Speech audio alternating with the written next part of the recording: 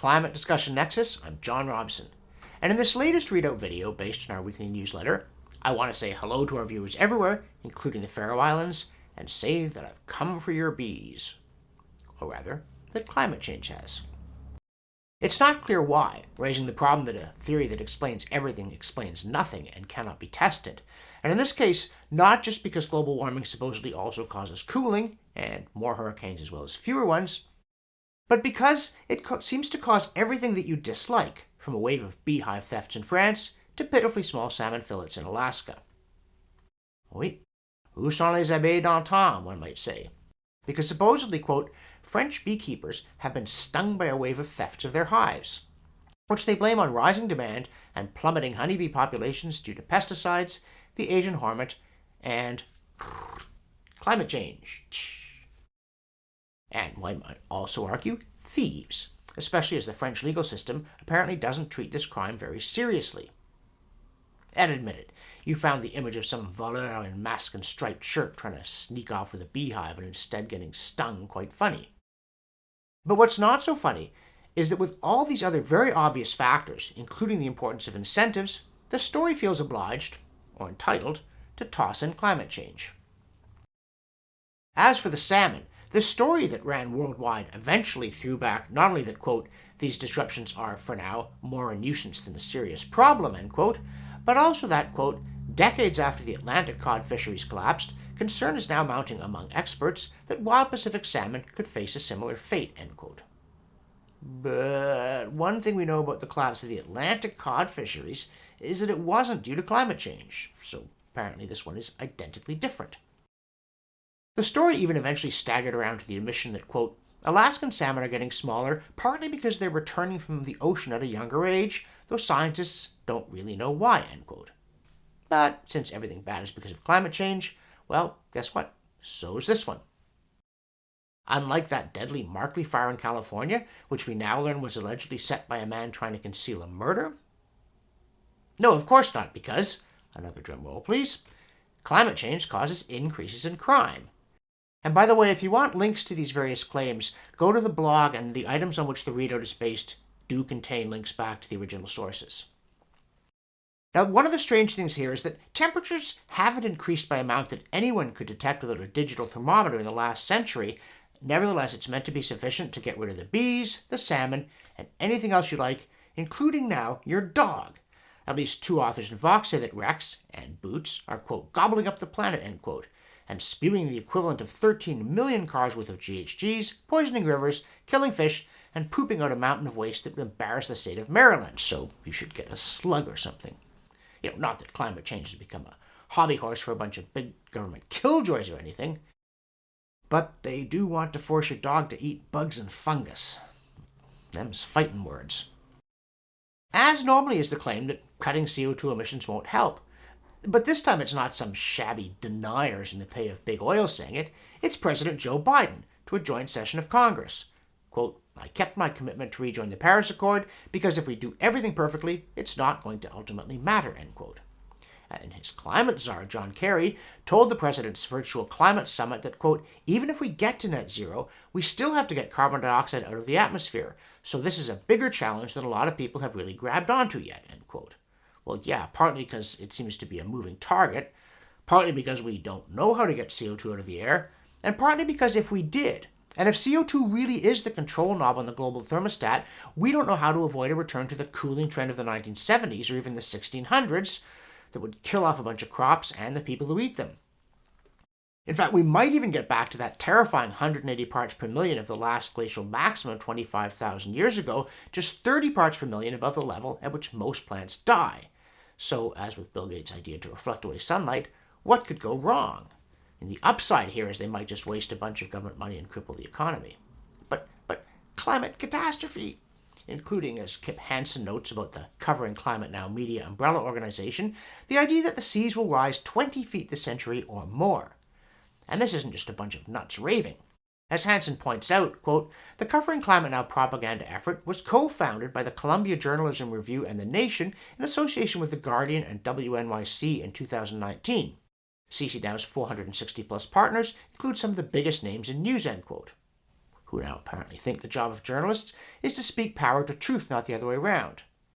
And actually, despite what I just said, they are in fact nuts, raving about the oceans rising, quote, 3 feet by 2050 and much more to come, end quote.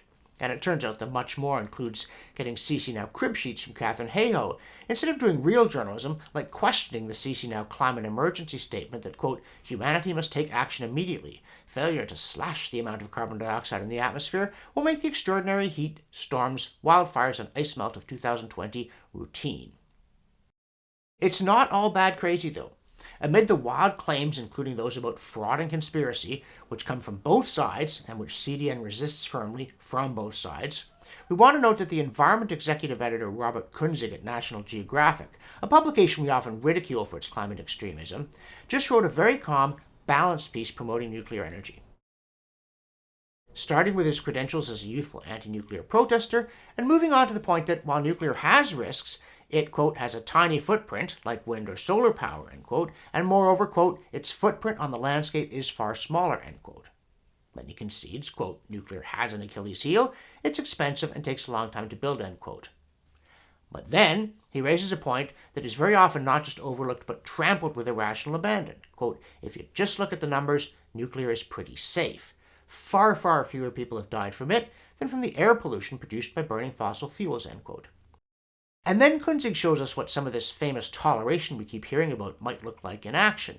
Quote, it's not irrational for some people to prefer energy sources that don't carry with them the tiny but ever-present risk of catastrophe or the need to bury long-lasting toxins in a deep hole for our descendants to discover. Just as it's not irrational for other people to prefer not to see a wind farm on the ridgeline outside their back window. Many roads lead to freedom from carbon pollution. All of humanity doesn't have to choose the same one. We just all need to get there somehow, end quote. Well, maybe not. Maybe carbon isn't pollution.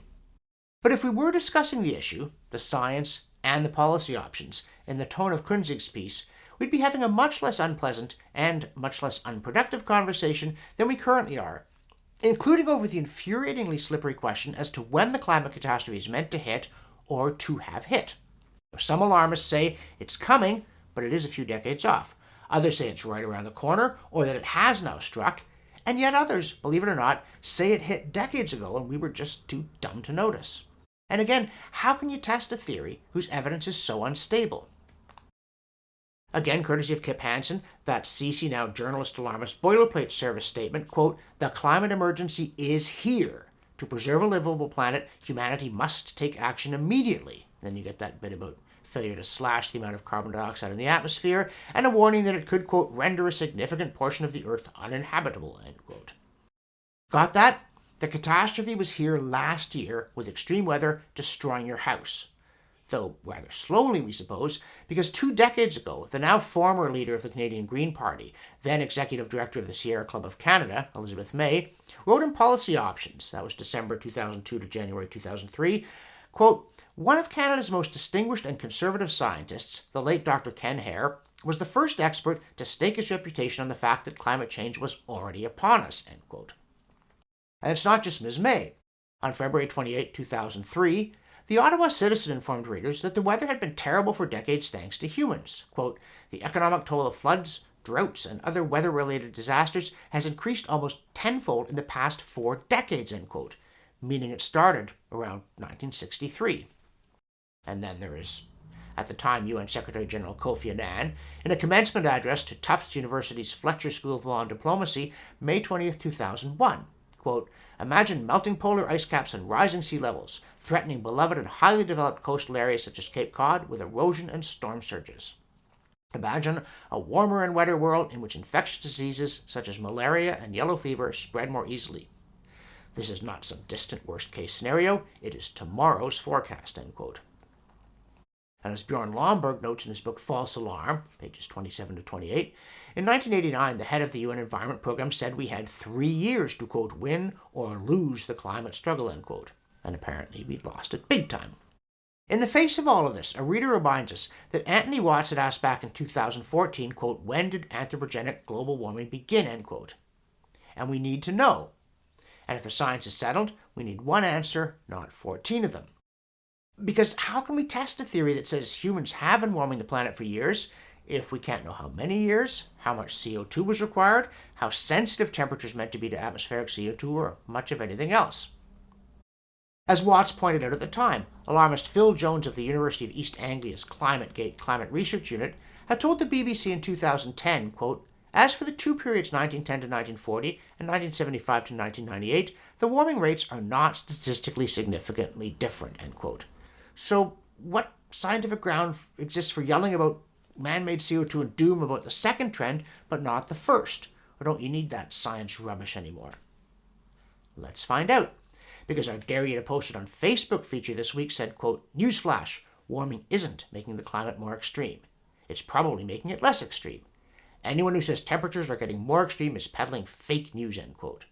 Well, that could land you in hot water, but it's a paraphrase of the 2013 IPCC report on managing risks associated with extreme weather, Chapter 3, page 124. Quote, "If there was evidence that temperature variations in a given region had become significantly larger than in the past, then it would be reasonable to conclude that temperatures in that region had become more extreme.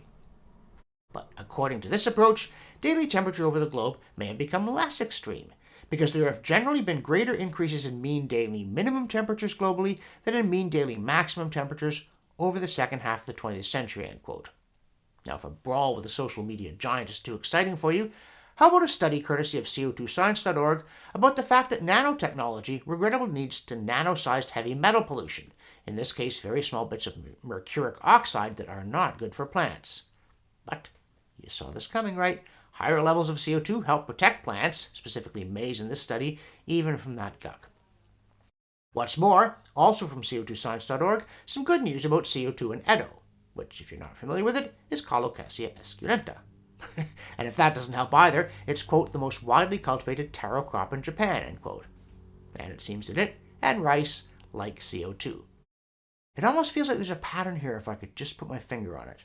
And yes, it's the one where I wrap up by saying, for the Climate Discussion Nexus, I'm John Robson, then ask you, in whatever part of the world climate change is stealing your bees, to subscribe and send us honey.